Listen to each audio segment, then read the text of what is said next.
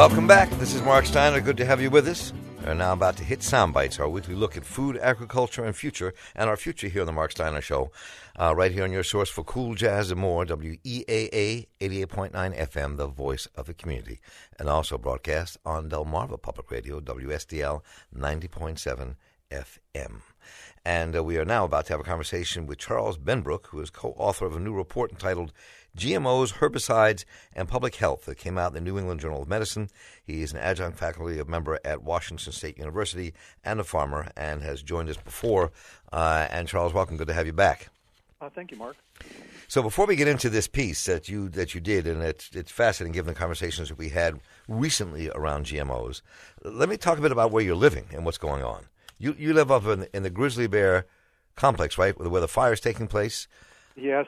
In Washington State. We live in the very northeast corner of Oregon. The Oregon-Washington state line is about 6 miles to the north, and our property basically forms one of the southern edges of this massive fire that's burning on about 70,000 acres in northeast Oregon and southeastern Washington. And so there's an interesting article I was reading about that in the Olympian, that the Northwest is not immune to climate change. Well, heavens no, and nor are Baltimoreans.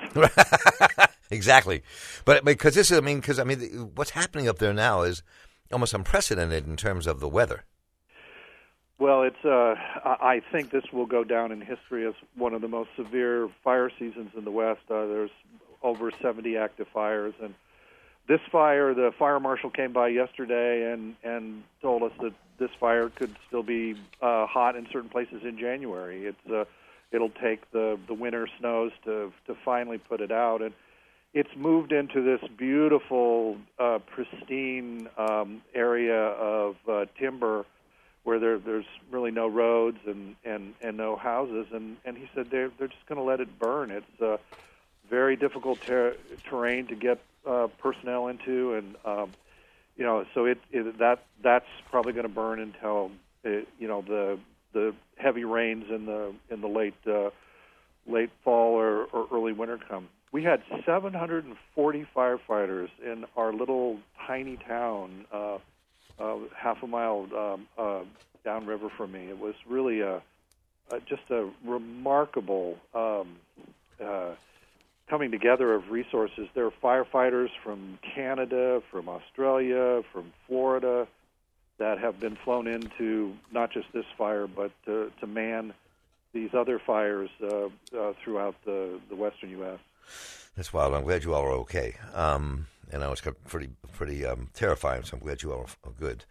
But let me come back to the article you wrote, Perspective here, GMOs, Herbicides, and Public Health, that you did with the physician Philip Landrigan. And what's interesting is we did a debate discussion just a couple of weeks back on GMOs because of an article written by William Selton, who was on our show, in Slate called Unhealthy Fixation. The war against genetically modified organisms is full of fear-mongering errors, fraud, and labeling them will not make you safer. And one of the pieces in that conversation was that he was saying how the World Health Organization, American Medical Association, National Academy of Sciences, American Association for the Advancement of Science declare there's no good evidence that GMOs are unsafe. Hundreds of studies back that up, that conclusion. So his basic argument was there's no connection here to disease and our health and GMOs. And I pushed him on that, but I want that. But your article in GMO, in New England Journal of Medicine, kind of really pushes that envelope.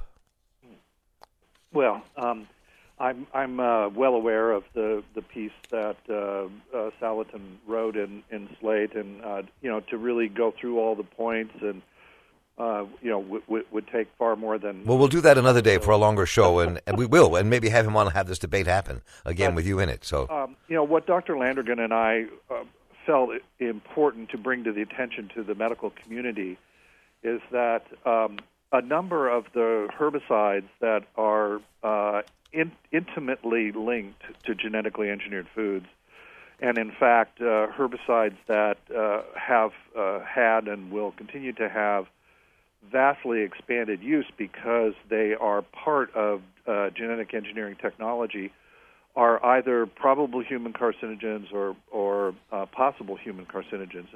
In the case of corn, for example, glyphosate herbicide or Roundup, which we address in the article, as right. well as an old herbicide called 2,4-D, which is part of a new genetically engineered set of crop varieties, have recently been classified by the International Agency for Research on Cancer as a probable human carcinogen in the case of glyphosate and possible in the case of 2,4-D, and a third corn herbicide, which isn't involved in genetically engineered varieties but is by volume the third most heavily applied, was just implicated as a cause of cancer in a paper published in another journal about a week ago. So, we have the American farmer, 3 of the top herbicides being used on almost 90 million acres of land, which is not quite 1 in 3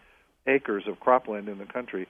The farmers are applying 2 or 3 possibly cancer-causing herbicides, many of which show up in drinking water and even occasionally in food. And we felt it important to bring to the attention of the medical community that the genetic engineering technology has really put farmers, has sort of enticed farmers onto a herbicide treadmill, and they're having to spray now more and more and more to deal with the genetically resistant weeds that this technology has triggered.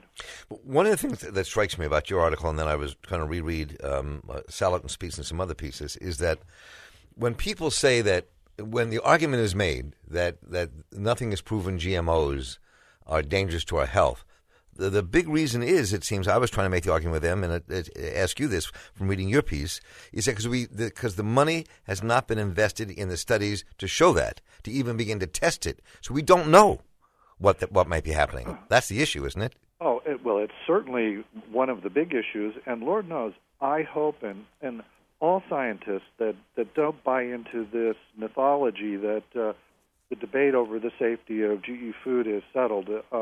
We all hope people that feel that way are correct, but we simply are trying to point to how shallow the science base. Right now, for example, there's 3 or 4 major genetically engineered corn varieties sold by the 4 leading companies that have most of the market share. The same is true in the case of soybeans. There's 3 or 4 genetically engineered traits. If you go to the open public literature and look for independent science on these new modern varieties, you will find essentially none. No studies. None. There have been studies done on some of the older varieties by independent scientists, but there is a huge dose and leap of faith behind people that conclude, as Salatin has, that there's no health risk associated with these technologies. I agree that there has not been epidemiological studies or lab studies that point to a significant proven risk. And thank God that's the case, because these technologies are embedded in the 2 foods, the corn and soybeans, that are the foundation of the American food supply. But as a person, I'm an expert in federal regulatory policy, and I have never seen in my career a more significant and possibly risky technology receive so little careful, independent attention by the government. And it dates back to the Reagan administration, when the government decided that the genetic engineering of food was a cutting-edge technology. The U.S. had a lead in it. The government deemed it safe and said, let's go sell this all around the world. And basically, the U.S. government is so committed now to this promoting the use of this technology and defending it that it really there's almost no independent science being done, and it's a real problem because it's likely that there are probably a few problems when you start to genetically engineer crops grown on such a wide swath of the American cropland base. You would expect there to be some issues, and the notion that genetic engineering is the first agricultural technology ever discovered that has no unanticipated side effects, it's just silliness. So, I mean, you also said in this article that about the risk assessments give little consideration to potential health effects on children and women especially, and that you have one line here that says that contravenes federal pesticide law. So, I mean, and I tried to raise that issue again and was kind of shot down. But this is where the parts of government are not talking to one another. Yeah. Right? Well, let me help you and your listeners understand what's behind that. In 1996, Congress passed unanimously, both in the House and the Senate, and a few days later, President Clinton signed the Food Quality Protection Act. This was a highly controversial piece of legislation that was evolving for 15 years through the Congress, but finally reached a point where Democrats and Republicans came together and said, we have to do something to address the unique risks posed by pesticide exposure to pregnant women and their developing child and infants and children. These are the stages of life when people are vastly more vulnerable to adverse effects from pesticides. Probably at least 100 times more vulnerable, if not 1,000 or even higher. So in 1996, the Congress changed the law to direct the Environmental Protection Agency to add an extra margin of safety into its evaluation of any pesticide that potentially could pose developmental risks to a woman's child or an infant's or child after birth. And Dr. Landrigan and I were heavily involved in the crafting of that legislation. Dr. Landrigan was the chairman of a 1993 National Academy of Science report, which basically laid out the scientific arguments for that law. And Dr. Landrigan testified before Congress multiple times, and both he and I thought it was one of the best pieces of legislation, environmental legislation, passed in 50 years. And we are trying now to raise the need for the EPA to use the authority in that historic act to look at the unique risks posed by these genetically engineered crops and related pesticides, and that was what one of the purposes of writing the article. And I think it's important to say here, before we conclude and talk about how your proposals at the end of this piece, that and very logically saying this is not like an all-out assault saying no to anything genetically modified. We have to understand as a society, as a culture, as a people, as science, what the effects could be on our using it. Just like we didn't do that with DDT, and what DDT did to us when we sprayed that all over our crops and did to the eagle population and other things. We don't know what that the argument is. We don't really understand what the long-term consequences for our health and the environment that could be affected because of our use of genetically modified organisms and the pesticides and herbicides used to maintain them. Yeah, that's it in a nutshell. And we really want to see a bit more humility from those who are so convinced this technology and its related pesticides are safe, because we not only don't see the evidence of that, and we also see a number of troubling signs in the literature from independent scientists that unfortunately are beginning to document in areas where the genetically engineered crops have been planted very heavily and these herbicides have been sprayed in some countries, for example, Brazil, at about 3 times the rate common in the U.S. And regrettably, there are some pretty clear signs that the human population is suffering some increased disease risk and developmental problems in their children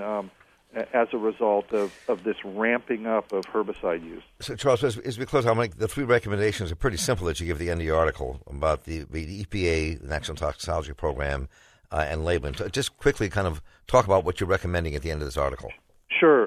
The EPA has recently registered a combination of glyphosate, a probable human carcinogen, and 2,4-D, a possible human carcinogen, to apply at up to 3 pounds per acre on a new kind of genetically engineered corn. And we think that the agency did not evaluate fully the risk for developmental effects and birth defects. So we're asking them to pull back on that approval and go a bit more slow in allowing farmers to accelerate the speed of this herbicide treadmill. The second thing we're calling for is for the National Toxicology Program, the National Institute of Environmental Health Sciences, to independently evaluate the safety of these technologies and their associated herbicides with work funded by the government, carried out by scientists that don't have a dog in this increasingly vicious fight that's going on over this technology. And third, we feel it's very important for the FDA, the Congress, and the federal government to adopt a mandatory GE food labeling program so that people and doctors and epidemiologists and the public health community have at least a fighting chance at recognizing an increase, for example, in food allergies or reproductive problems that might be associated with consumption of a genetically engineered food. When food is not labeled, nobody knows if they had genetically engineered sweet corn for lunch. And when that's the case, it's like looking for a needle in a haystack with a heavy glove on. Well, I really appreciate this article, and I'm looking forward to our continued conversations here on Soundbites in the Mark Steiner Show as we look at GMOs in greater depth, and having you back on, Charles Benbrook, to have those conversations with us in debate and in conversation. I want to thank you so much for the article, GMOs, Herbicides, and Public Health, in the New England Journal of Medicine, and we will put that up on our website. Charles, once again, thank you for getting up early, and hope your home stays safe, and thank you so much for joining us here. Okay. Bye-bye. My pleasure. On the way to break, I want to remind you the Mark Steiner Show is brought to you in part by MECU, Baltimore's credit union, offering a full range of financial services. MECU, Baltimore's credit union, is helping its members and its community prosper.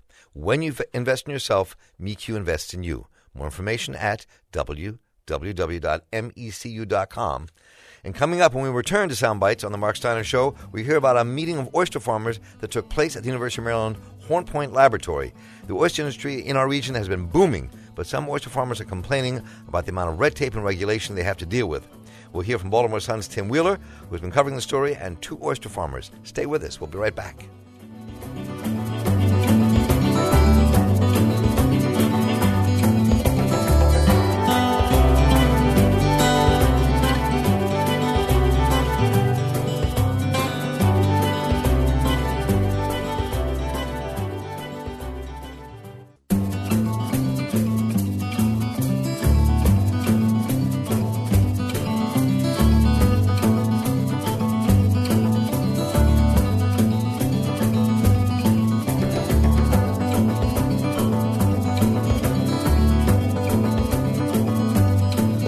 Welcome back. This is Mark Steiner, and you're listening to Soundbites, our weekly look at food, agriculture, and our future here on the Mark Steiner Show, produced out of your source for cool jazz and more, WEAA 88.9 FM, the voice of the community in Baltimore, and also broadcast on Delmarva Public Radio, WSDL 90.7 FM.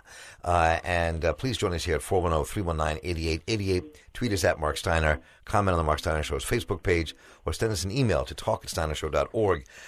We all love our oysters. We love to eat them, but there are a lot of issues around this, and we're going to find out what's going on. Tim Wheeler joins us, reporter for Be More Green, the Baltimore Sun's environmental blog. Donald Webster joins us, Region Extension Specialist at the University of Maryland Y Research and Education Center, Chairman of the Aquaculture Coordinating Council and Maryland Oyster Advisory Commission, and Johnny Shockley, who is a third-generation waterman, born and raised on Hooper's Island, and after harvesting blue crabs, oysters, and fish in the Chesapeake Bay for years, he became interested in oyster aquaculture, and created Hooper Island's Oyster Aquaculture Company with Ricky Fitzhugh in 2010. So Johnny, Donald, and Tim, welcome. Good to have you with us. Glad to be here. So let me start. I'm going to start with you, Donald, and ask Tim a question and get right into this. I mean, One of the things when reading this, was going on with oyster farmers having a difficult time breaking through the bureaucracy to really build this industry in Maryland. I mean, isn't it true that really we don't have anything, a real wild oyster population, that everything we have in the bay, even that the oystermen harvest, are things that you all raise in their seed beds and then implant them in the bay so we can have oysters? We've pretty much decimated our supply of oysters otherwise, right?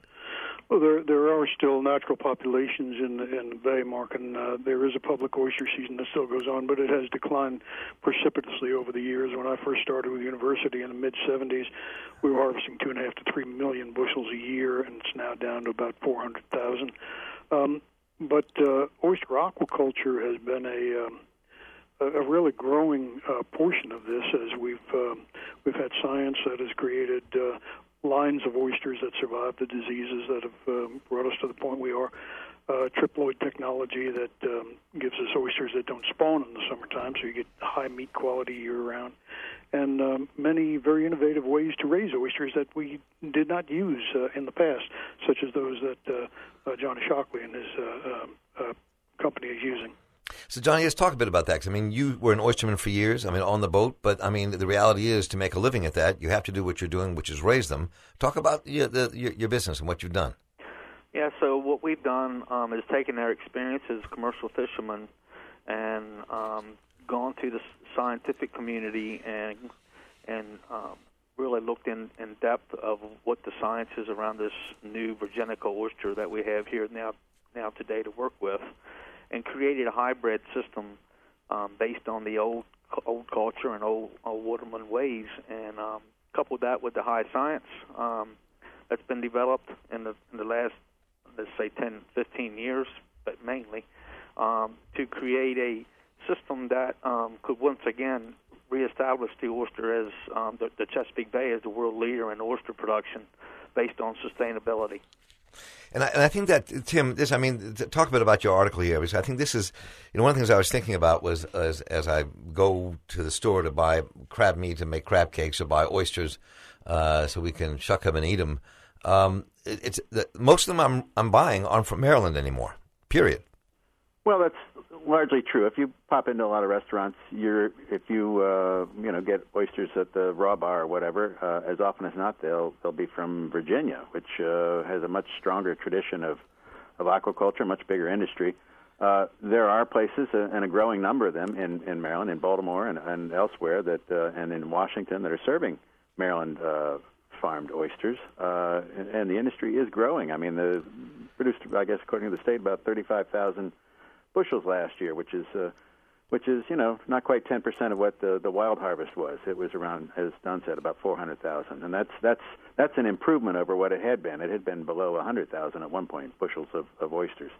So that the wild harvest has improved a bit. The aquaculture industry has grown a lot, but it's a fraction of what is coming out of Virginia. So the folks here in Maryland, this was brought up at the meeting this week, we're suggesting, Johnny and others, suggesting that Maryland ought to take a harder look at what Virginia is doing to nurture and sustain its oyster aquaculture industry, and maybe try to emulate it a bit more.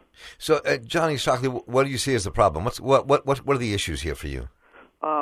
So in the beginning, we just jumped into this about 5 years ago at the state level, very enthusiastically, and not really realizing the infrastructure that was going to be needed to be able to run the permits and take care of the applications that were going to come forth, which is a natural thing to happen. And then, along with the state, we have the permits have to go through the Army Corps of Engineers as a joint process, and in the beginning it was a separate application, two separate applications, and eventually, very quickly, we were able to evolve a dual process, whereas the applicant could make just one application, and then that application would be divided and go. The plan would be to go through a dual process in parallel, so that it came out the other end at the same time, and to make things quicker and more efficient. So, but I think one of the biggest problem is that the Army Corps in Baltimore wasn't prepared to step back and let the state have a free take the bull by the horn and make the calls. And so it was looked at from two different perspectives, one being the United States government level, and then the other being at a state level, and not always being able to see eye to eye on what the decisions should be. Really being very critical and about small details that should be not something that would hold up a permit that's going to do the good of what the oyster industry could potentially do for the Chesapeake Bay. And too much red tape, that seems to be the problem. So, Tim, let me ask you again. Let's start with you and go through everybody here. There was this meeting that took place. Mm-hmm. Where everybody convened. Senator Ben Cardin was there, Army Corps of Engineers, Department of Natural Resources from the state. So talk a bit about the bottleneck here. What happened at that meeting?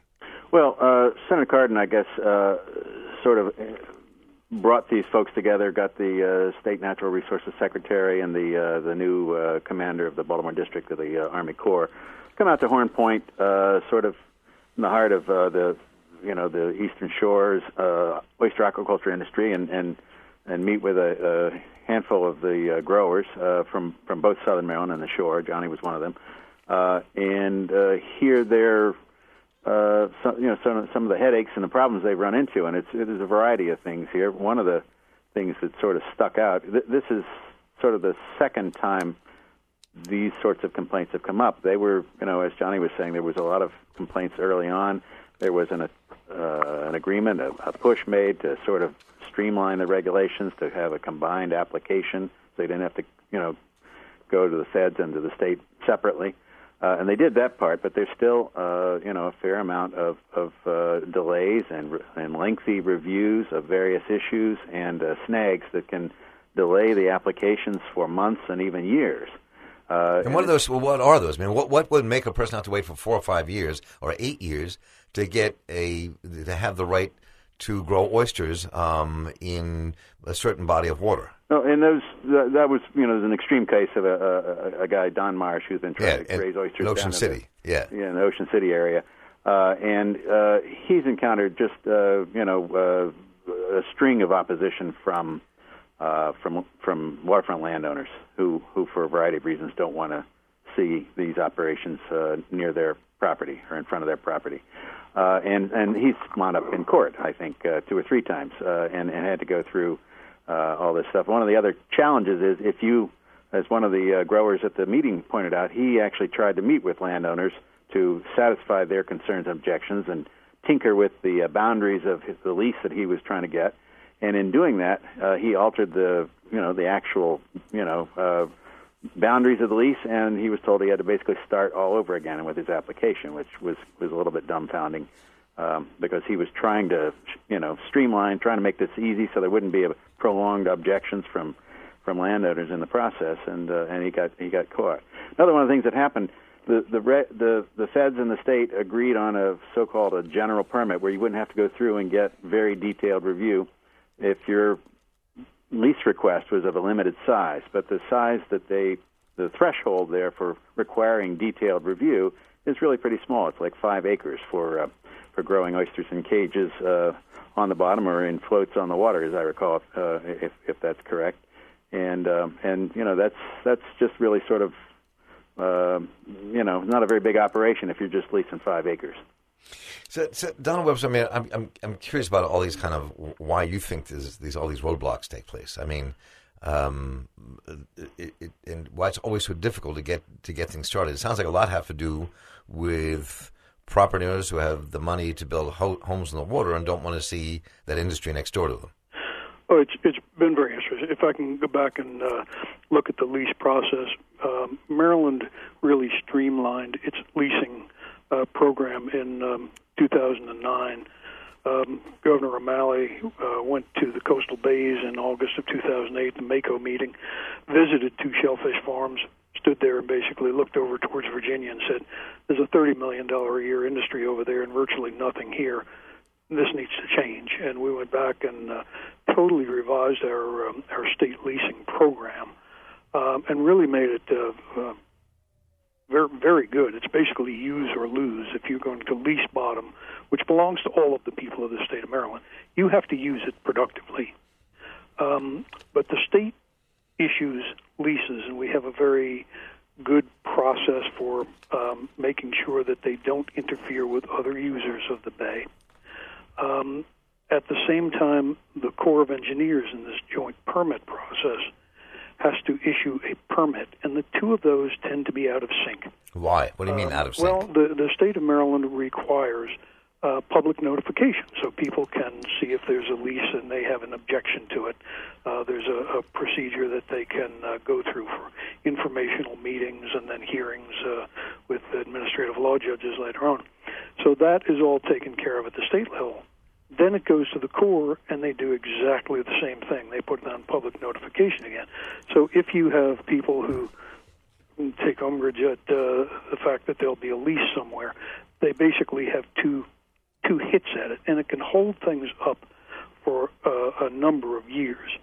The core jurisdiction in these matters comes from the Rivers and Harbors Act of 1899 and Section 404 of the Clean Water Act. So they do have jurisdiction in this thing. Ideally, what I would love to see is a program like we operate with the Food and Drug Administration for shellfish sanitation. There is a national shellfish sanitation program to ensure that waters are classified, that the shellfish coming out of them are pure, they're healthy. The states develop a program under federal guidelines. Once that's approved, the state runs it, and then the feds just come in periodically and audit that for oversight. That would seem to me to be a very logical way to proceed with a leasing program. So, and Johnny, how do you see all this? I mean, you're you and the men and women like you who are trying to get this industry rolling. I mean, how do you see this? So the way I see it is, and Don there is the expert in public policy. I'm looking things from the private sector, knowing what it takes for a small business to be successful. Once you decide that you want to throw your hat in the ring and start an oyster growing operation, and you apply for your permits and you write your business plan and apply for your permits, it doesn't come. It's you just can't accept that. Okay, well, you've got your permits in, and we've already made an investment, and we're trying to move forward with a business plan. And you get a letter in the mail and says, well, you got another 6 months to wait or another year to wait. It took us almost 18 months to get our first permit. We were one of the first ones to get a water column lease in the state of Maryland. So that was a little bit easier to accept. After 5 years later, for the new growers who are coming on board, it's much more difficult to accept that we're still in some situations, but not all. It is.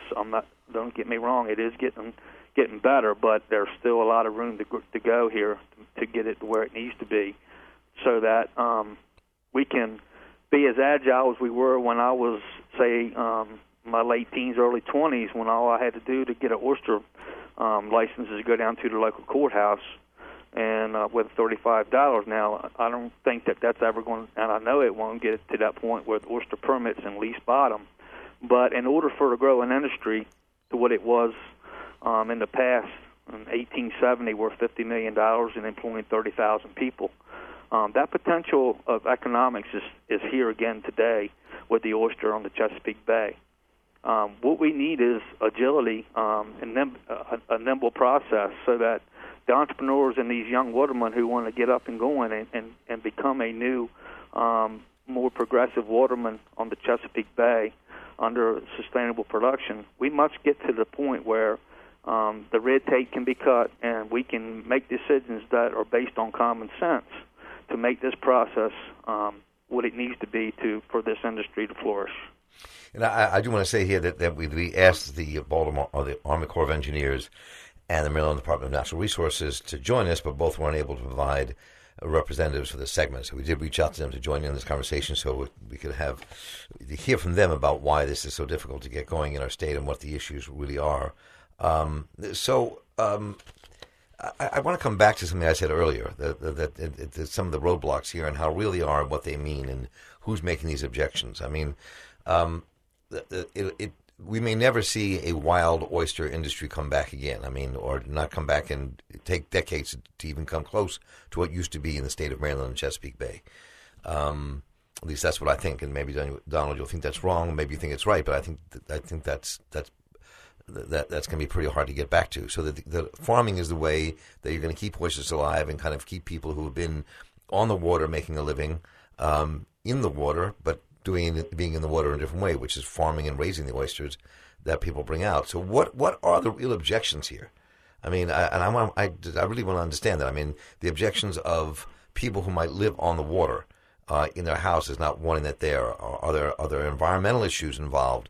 In your article, Tim, you mentioned questions of the endangered species like sea turtles and the Atlantic sturgeon that once populated the Chesapeake Bay, but they're very rarely there. Though I do know of a guy where a 2.5-foot sturgeon landed in his boat. Mm-hmm. I took a picture of it when it leaped into his boat on a river. But so they're there, but they're just not there in the quantity. So what are the issues here, Tim? I mean, is there? Let me start with this one. Is there an environmental issue? Well, sturgeon are endangered, Atlantic sturgeon, and sea turtles, at least some of the species, are endangered as well. They do still appear in the bay, and there's some sign that sturgeon are making a bit of a comeback in some parts of the bay. As such, we take it as law of the land that you protect endangered species to see that they don't go extinct. And for that reason, you want to be careful that what you do in the water isn't going to hurt them or drive them away or diminish their ability to reproduce and all that sort of thing. It's not entirely clear how oyster aquaculture itself would affect that.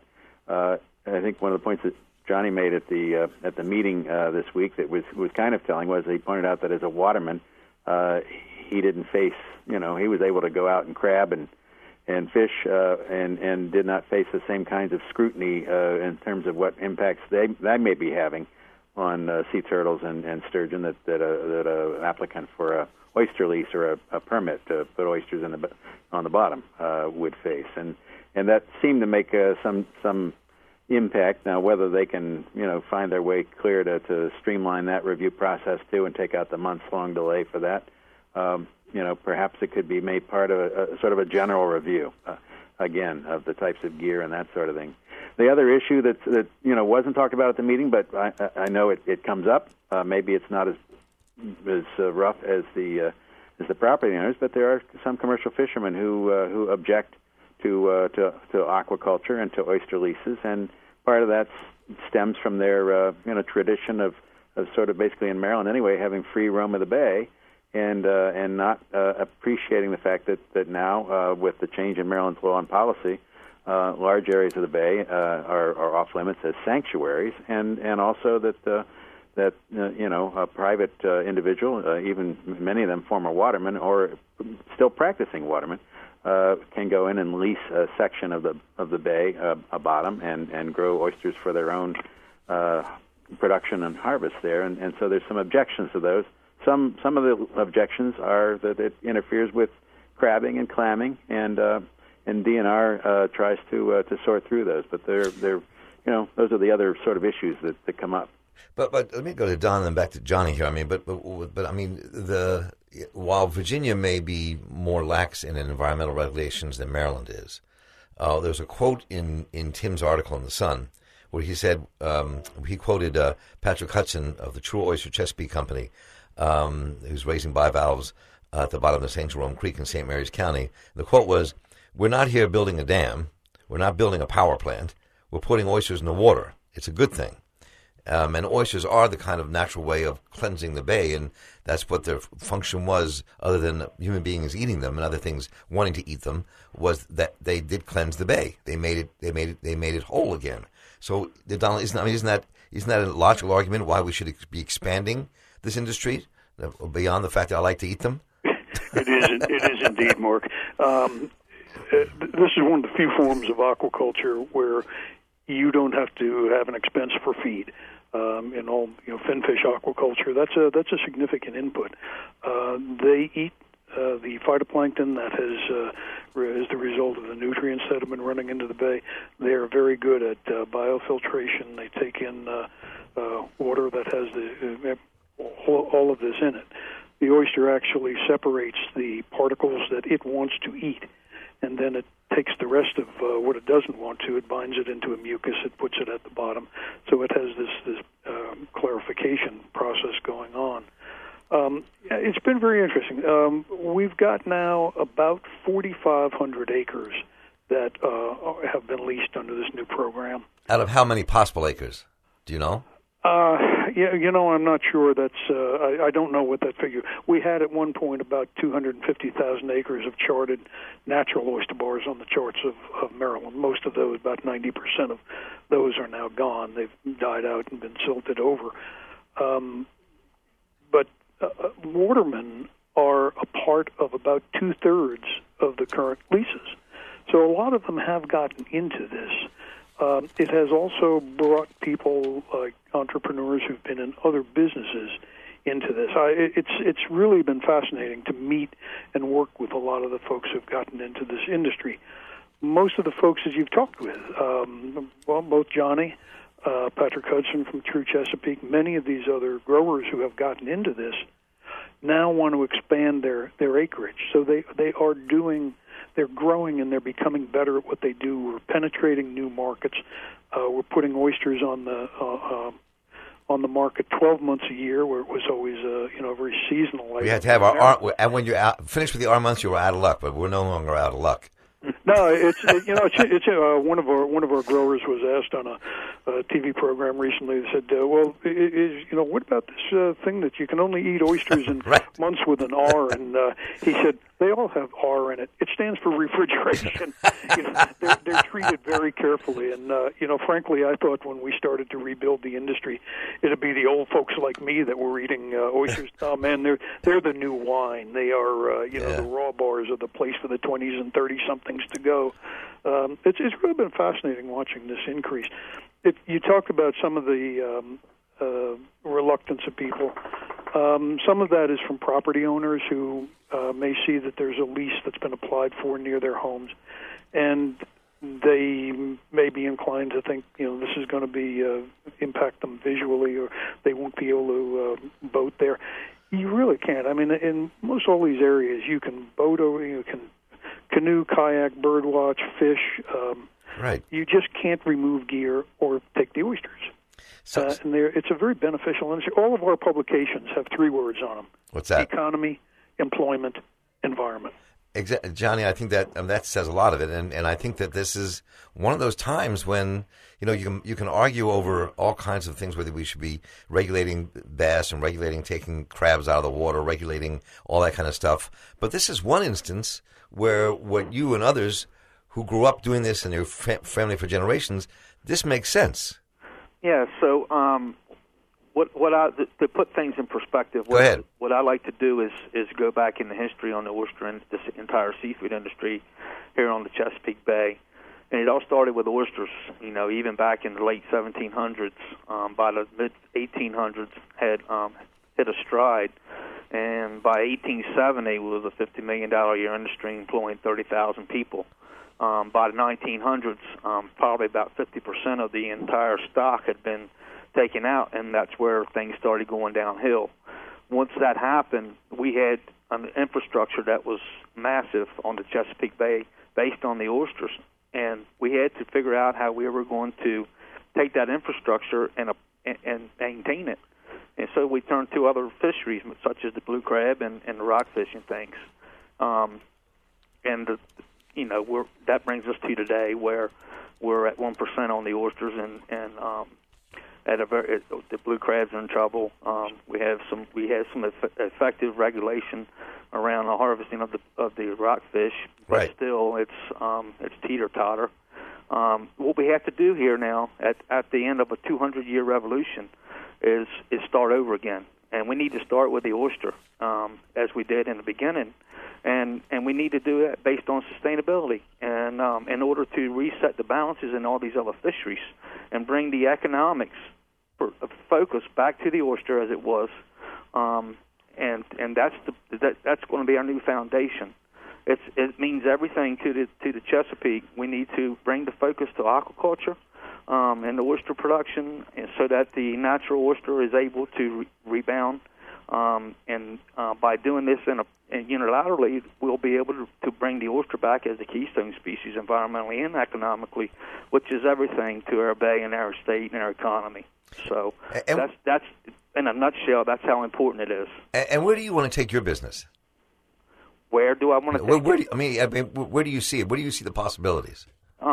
International possibilities. What we're doing here is building a model of what the oyster aquaculture industry could be worldwide, based on our vast experience as commercial fishermen, our knowledge of how to actually work on the water, and how to apply what our generations deep of heritage has learned, and now with the top science that we have here on the Mid-Atlantic and Chesapeake Bay and Maryland and Virginia, we can really take this thing to a place internationally that it's never been imagined before. Do you think, and before I turn back to Tim and Don as we wrap up a little bit here, do you think, Johnny, that your friends, your family, your brother and sister watermen out there, that this could be one of the things that transitions and allows people to survive and live on the water and the land by going into oyster farming? I think that this is a turning point in history as we speak today, and the future of the Chesapeake Bay and the state of Maryland and other areas up and down all around on all three coasts around the country. We've actually developed equipment in just the last 5 years right here on this island, based on our knowledge of the seafood industry. Whereas we've got equipment in Alaska, we've got it out on the Olympic Peninsula. Just delivered some equipment down, air terminal equipment down at Tallahassee Community College down on the Gulf. We got interest all the way across the Gulf, and got business contacts, and not to mention all up and down the East Coast, based on what's happened here with our small company in just the last 5 years. And that's just an example of the broad scope that we've been able to pull in, but really are focused here on the Chesapeake Bay, and growing this industry and tapping into the tremendous energy that's been created on the Chesapeake Bay through the cultural energy and also the environmental energy of the Chesapeake Bay, figuring how we can tap into that and actually leverage it into a major part of the economy here on the Bay once again. And Tim, go to Tim and Donald as we wrap up in the last few minutes we have here. And I think that Donald, whether one agrees or disagrees with Governor Hogan's politics or policies, in many things, this is one time when this might be an opportune moment in this administration to open this up, talking about not wanting all these regulations burdening small business. Oh, I think that's true, and I think the Hogan administration has talked about economic development, and this certainly is that. I would point out, we do have problems, and we are constantly looking at those and trying to solve them and make things better. In the past year, we've had two groups that have come to Maryland to learn what we've done and how we did it. One was a group of growers and government officials from Nova Scotia last July. Most recently in May, we had a Mississippi Governor's Initiative group that came here, and their report that came out recently has a lot of recommendations on paralleling what Maryland has done. One closing comment from me. Tim mentioned Virginia, which has a much larger oyster aquaculture industry, right. Shellfish aquaculture industry, a lot of it's hard clams. Somebody asked me recently what my goal was for the Maryland industry. I said, beat Virginia. Very simple. Amen to that. It gives us a big target and a constantly moving one. And I think that's possible. I mean, Tim, it really is possible. I think this is really interesting as you cover this, Tim. I'm curious that you're not asking you to be prescient, but where you think this may take. What do you think is going to be the end result here? Well, I mean, for the moment, at least, the market appears to be there and growing. There's no shortage of demand for oysters. Oysters are my favorite food as well. No. This program is making me late this evening on my way home, stopping to get a couple of beers and at least 2 dozen oysters to suck down. So, well, you'll find them somewhere out there, and that's what's that's sort of what's moving it. It's, the question is there a limit to this market? At least right now, I don't see it.